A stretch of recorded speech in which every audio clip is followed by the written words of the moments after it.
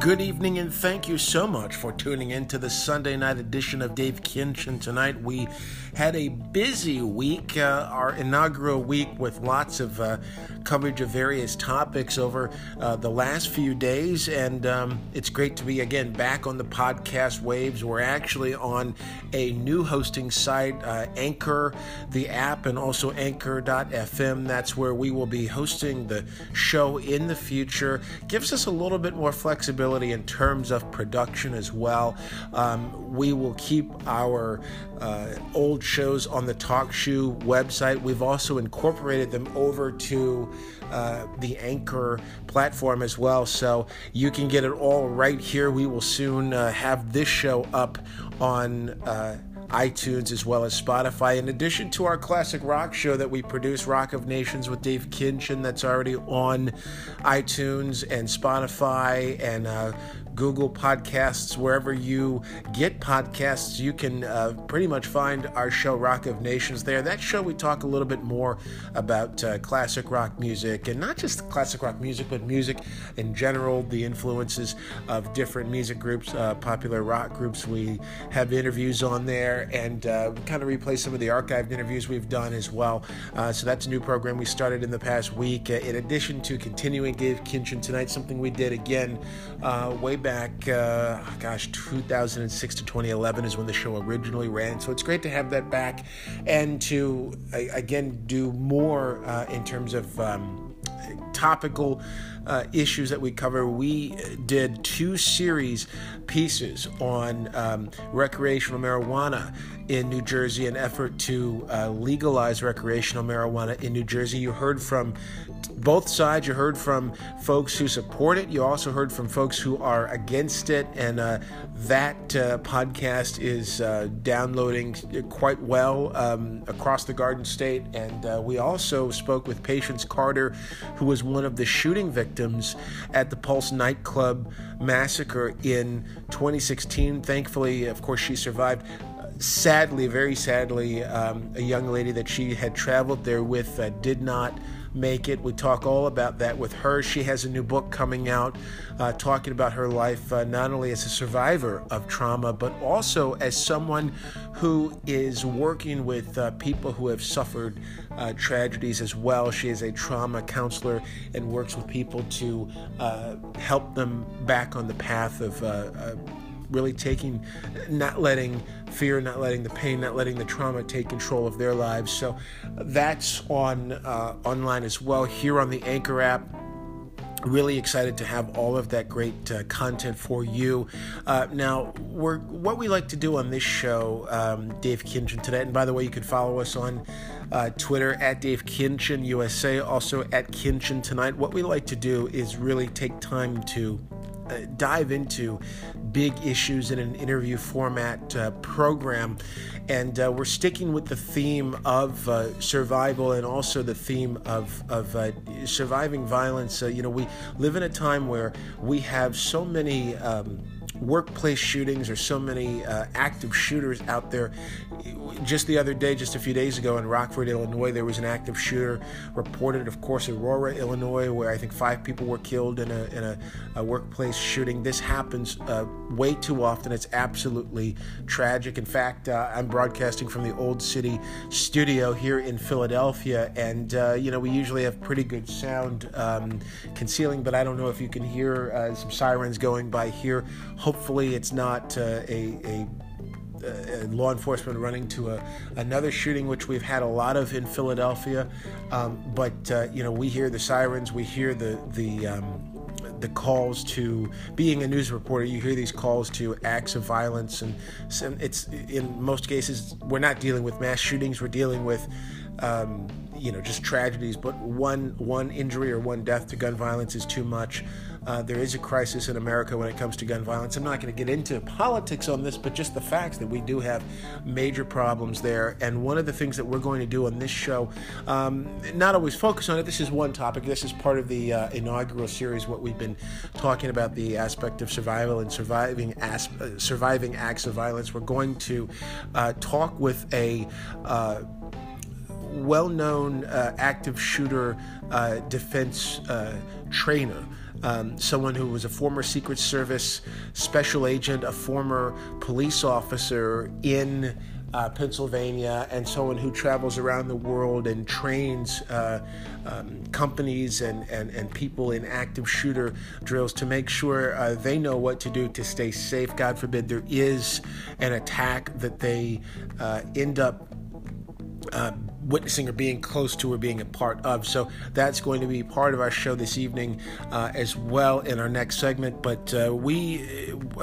want you to join our podcast. We want you to look us up on at Kinchen Tonight on Twitter and Dave Kinchen Tonight on Facebook. We got our Facebook page going. I generally interact more on Twitter on my personal page at Dave Kinchen USA, which is kind of the hub for all of the shows. It's the hub for my reporting work. It's the hub for Dave Kinchen Tonight, related tweets, and also Rock of Nations tweets as well for the classic rock show that we do. But we have a separate Twitter page also for this show at Kinchen Tonight as well, so join us there. So a lot to get to. Again, we really hope you listen to those podcasts. There's a lot of information as far as folks who are opposed to recreational marijuana, I should say, the legalization effort in New Jersey, a very, very hot topic on the East Coast. So we looked at that, and then there's a lot of information on the side of those who both sides of it, really. It's all covered. Two pieces that we did with experts on both sides of the issue. So it's great to be on this podcast. Thank you so much for joining us here. And again, we're coming to Google, we're coming to iTunes, we're coming to Spotify in a matter of days. I can promise you that. I will tweet out that notification when we are on there. But we will begin with our topic tonight, which is continuing with that theme of survival and talking with our expert who will, John Adelsberger, former U.S. Secret Service special agent and Pennsylvania police officer who has vital information when it comes to surviving. And not just that, we're looking at the law enforcement aspect of this too, how police are dealing with reports of violence, how there's the debate over guns, of course, and bringing in the mental health community. So we're going to look at that and the many resources that law enforcement uses to deal with these kinds of cases as well.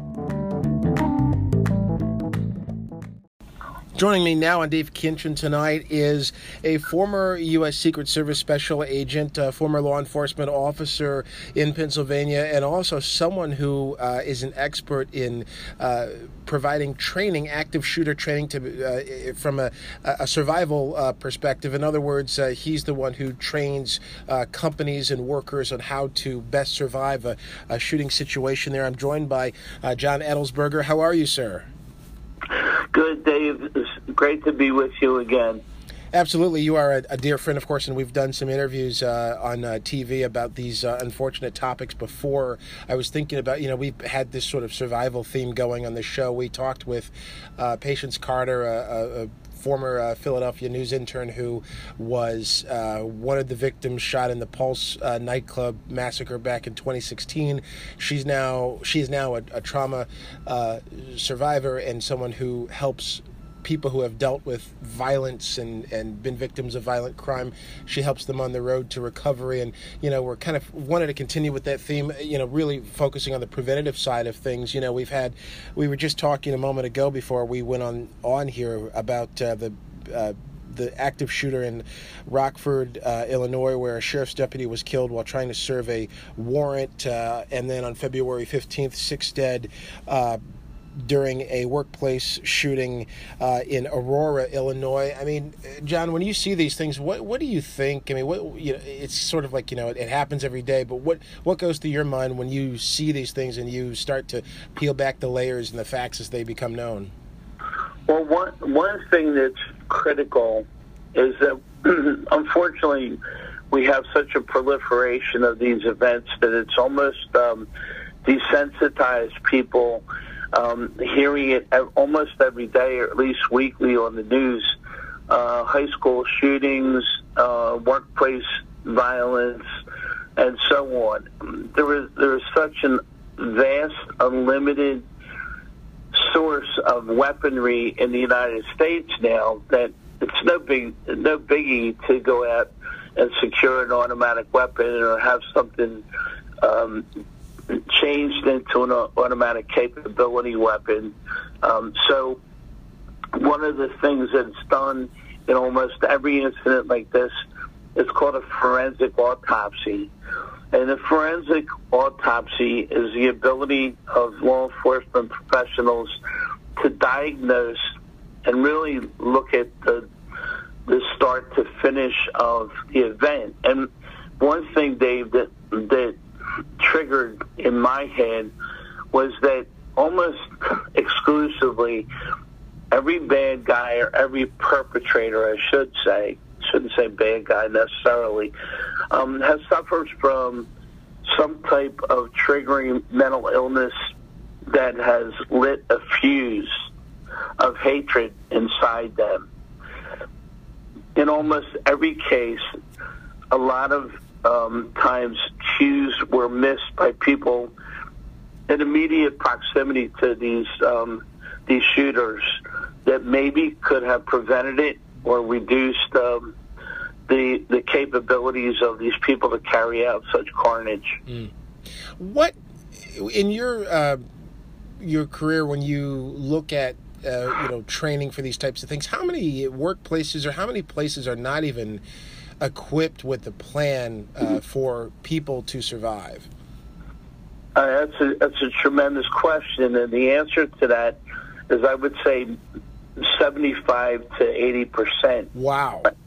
Have no training and not even the capability to contact somebody to come in and secure their employees in a safe workplace. That's incredible, especially in this day and age where these things happen so often. Absolutely. So what? Walk us through, some of the things that people need to know. I mean, I guess it's different if you're in a mall or you're in a public place and somebody, an active shooter shows up versus or maybe it isn't different versus an office. But what should people look out for, and what should they do?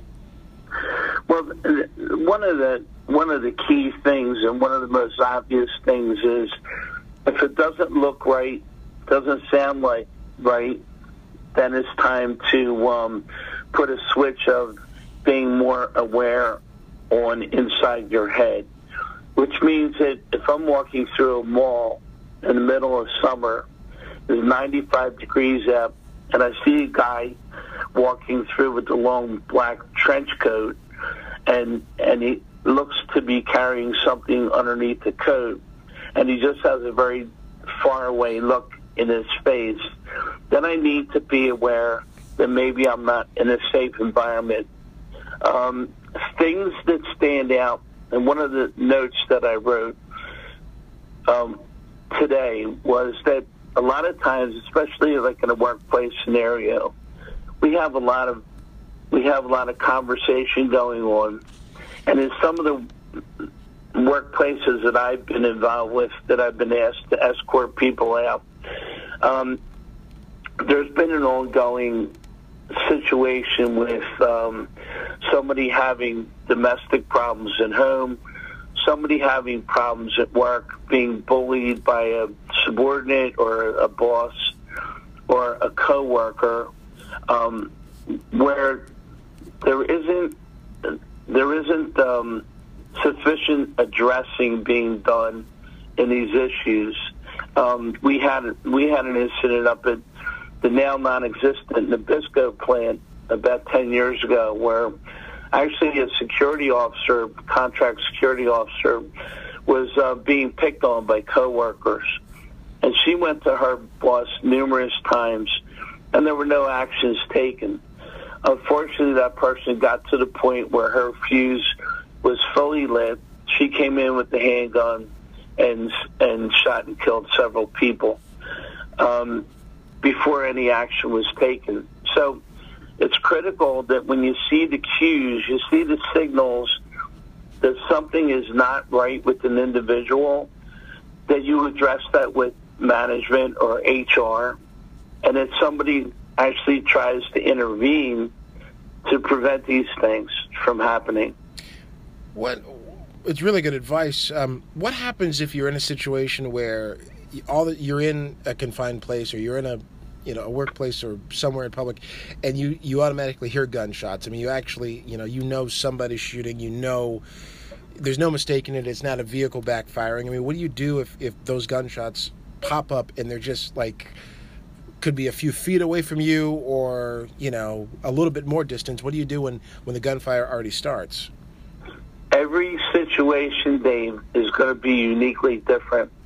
And what I mean by that is you could be in a 5-person office space with somebody who comes in and you have 200 square feet to figure out how you're going to escape. Or you could be in the middle of a mall. What I tell everybody that I speak to is know your surroundings. And when we do our training, we always provide a visual of keeping your head on a swivel, meaning back and forth. The Secret Service, whenever they do an assignment that deals with protection, those guys are looking around constantly, up and down, 360 degrees, to make sure that they're covering this. So going back to your question, know where your exits and entrances are. If you're in a mall, take as much time as looking for that sale item to know where your doors are to get out of there in the event of something untoward like you just referred to. Know your entrances, know your exits, especially when you have little ones with you. Know how to get out of there quickly.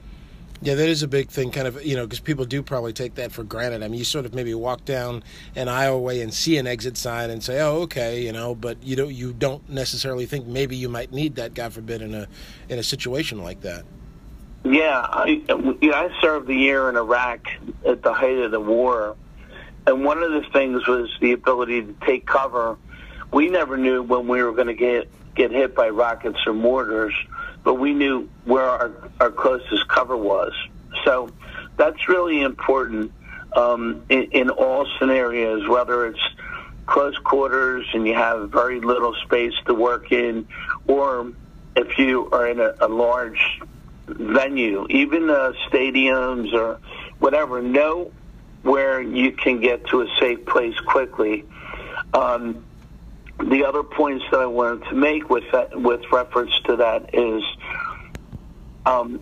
stay safe, and that is the ability to stay undercover in a quiet place. You have to remain calm at all times. If you can make that 911 call from underneath the desk, do so. Don't ever anticipate that somebody else is going to call 911. If you're in there in an office space and something horrible like this happens, grab your cell phone, get underneath the desk, get into a closet, call 911, give them your location, and let them go from there. What about the law enforcement side of it? I mean, once that call is made to 911, what happens? Can you speak a little bit about, what happens on the policing side of it, the dispatching, and officers getting to a scene and assessing a situation? Can you walk us through that? Absolutely. When Columbine happened back in 1999, there was a tragic change in protocols up until and including Columbine. In a scenario where somebody called and said there's a shooter in our building, there's a shooter in our school, police would tactically respond to a scenario up until that point where they would stage in a close proximity to it, but then they would set up entry teams. They would designate certain units to go in certain doors. Team A is going to go in south side. Team B is going to take the east entrance into the school. Unfortunately, you had Klebold and Harris at that point in time walking through the school, systematically shooting and then finishing off the 12 kids and teachers that were killed there. There were also 20 injured. The point that I'm trying to make there is that time is critical. Time is critical because most mass shootings are going to be over in a time space of maybe as little as 2 minutes and maybe as long as 5 or 10 minutes. But it's going to be over quickly, and the carnage is going to happen. The protocol changed in that now the procedure is going to be immediate response and immediate entry into the critical mass area of where the assault's taking place. Once that's happening, once everybody, all the officers are on the ground and they're doing what you said and they're working the situation, how quick, what's happening as far as trying to identify the shooter? Or I guess there might be a situation where they have to, God forbid, confront the shooter. I mean, and that's a whole different thing as well, I bet. Well, another point that I'm glad you brought that up, because another point is, if you are, and the chances are 1 in a million that anybody listening to this is actually going to be in a scenario like this. But if you are in the middle of this kind of situation, you need to take cover and you need to stay there until police arrive and clear the area. Police, when they get into a shooting situation like this, are tactically trained to look for moving targets. Okay. What that means is, unfortunately, if you're running across the cafeteria while they haven't identified a shooter yet, you could possibly be a victim of a friendly fire situation. Do you understand that? My gosh. So stay in place until the officers come and physically clear the areas. They come and they actually touch you and say it's safe to come out now. What about when you're talking about tracing where weapons come from? You're looking at once the situation has happened and you have the first responders trying to handle that situation on the ground. What about the investigation? When does that begin? What do they start looking for right away? I know at some point they go through social media. They interview police, will interview families, things like that, right? They're going to mark off the crime scene immediately, which means that they're going to start their forensic investigation right at the scene, from picking up shell casings to marking pieces of evidence that they pick up, whether it's weaponry used by the bad guys or so on and so forth. So, you had a shooting at the nightclub. I actually came in and did on-set interview with Fox News after that unfortunate shooting down there. But they're going to mark it off, and they're going to keep that as an active crime scene until they go through every inch of it and diagnose it and secure evidence for the purpose of either criminal prosecution or, again, the forensic autopsy that they're going to do to try to figure out what caused this thing to happen. Mm-hmm. And, I think in the media, sometimes reporters, the news media, there's such a rush to get things, to get the facts as quickly as possible, get it out to the public. But that's not the case at all in policing, right? I mean, especially, law enforcement, you guys have to be especially careful and take your time. You really have to be prudent in the release of information to the media. We understand the urgency of getting that story on air ahead of other news channels in the area, but we have a moral, ethical, and legal responsibility to present this when it's most prudent and appropriate to release names, release information, and so on. You have to remain your professional stature.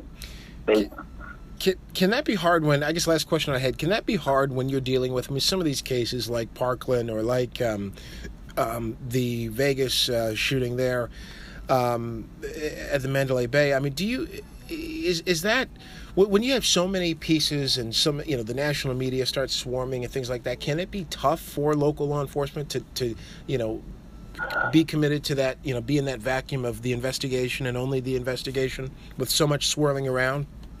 Well, that's the responsibility, and that's why the chief and superintendent of police and higher up echelon in the administrative part of it have such big salaries.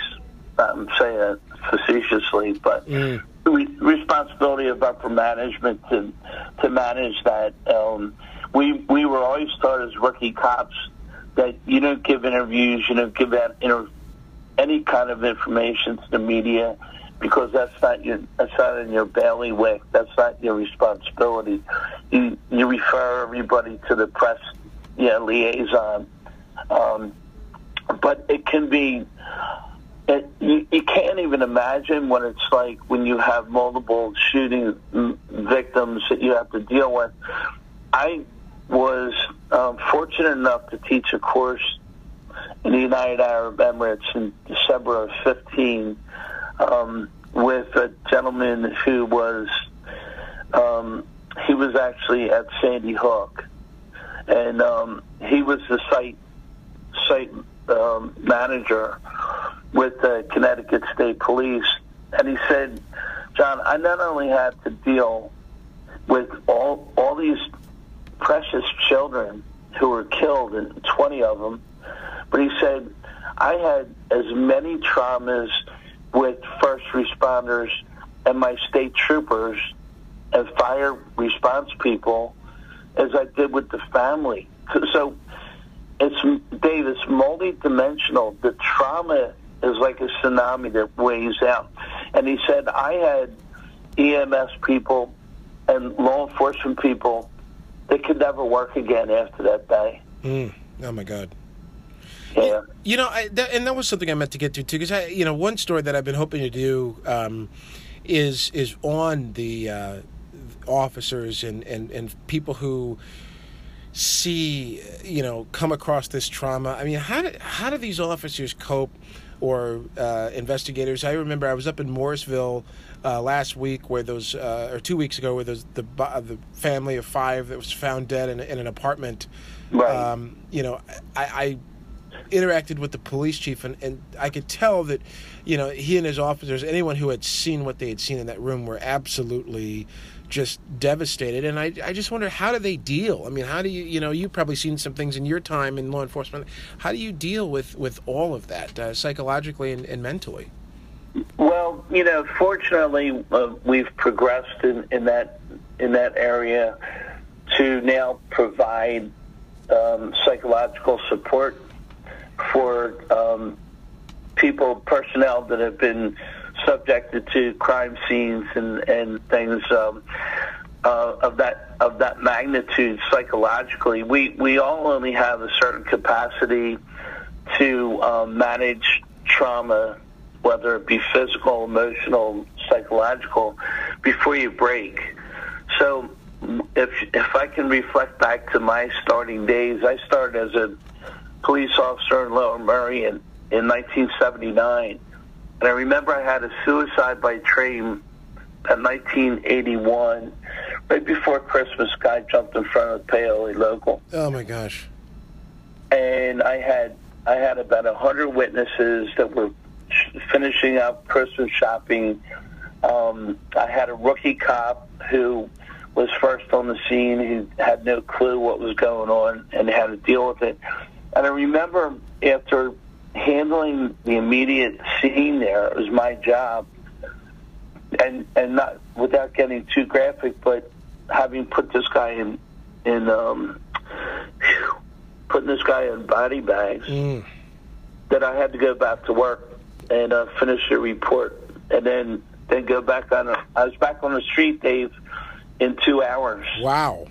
Oh my God! After that, after something that traumatic. That graphic. My boss was a Korean War combat veteran in the Marine Corps, and somebody jumping in front of a train was like a parking ticket to him. Oh my gosh! Wow. That's no longer the way. At least it's offered. But anyway, anybody who has been subjected to it over and over again, it takes its toll. It really does. Yeah. Yeah, no doubt about that. John Adelsberger, thank you so much for spending some time this evening and talking with us. Anything else you'd like to add at all? I know we covered a lot of ground here. Just like, to let people know that they can contact me anytime for a consultation through you. I'd be glad to come out, and I've done it a lot of times, but just be aware of your surroundings. If you're not sure of something, talk to somebody else about it. Report it to somebody. If in your gut there's nothing like your intuition, that's better to protect you in a lot of scenarios. But be safe. Be on your guard. Be alert. Always know where you're at, and be safe. That's all. Former U.S. Secret Service Special Agent John Adelsberger, also a specialist person training folks to survive active shootings and training law enforcement. Sir, thank you so much for appearing tonight. My pleasure, Dave, always.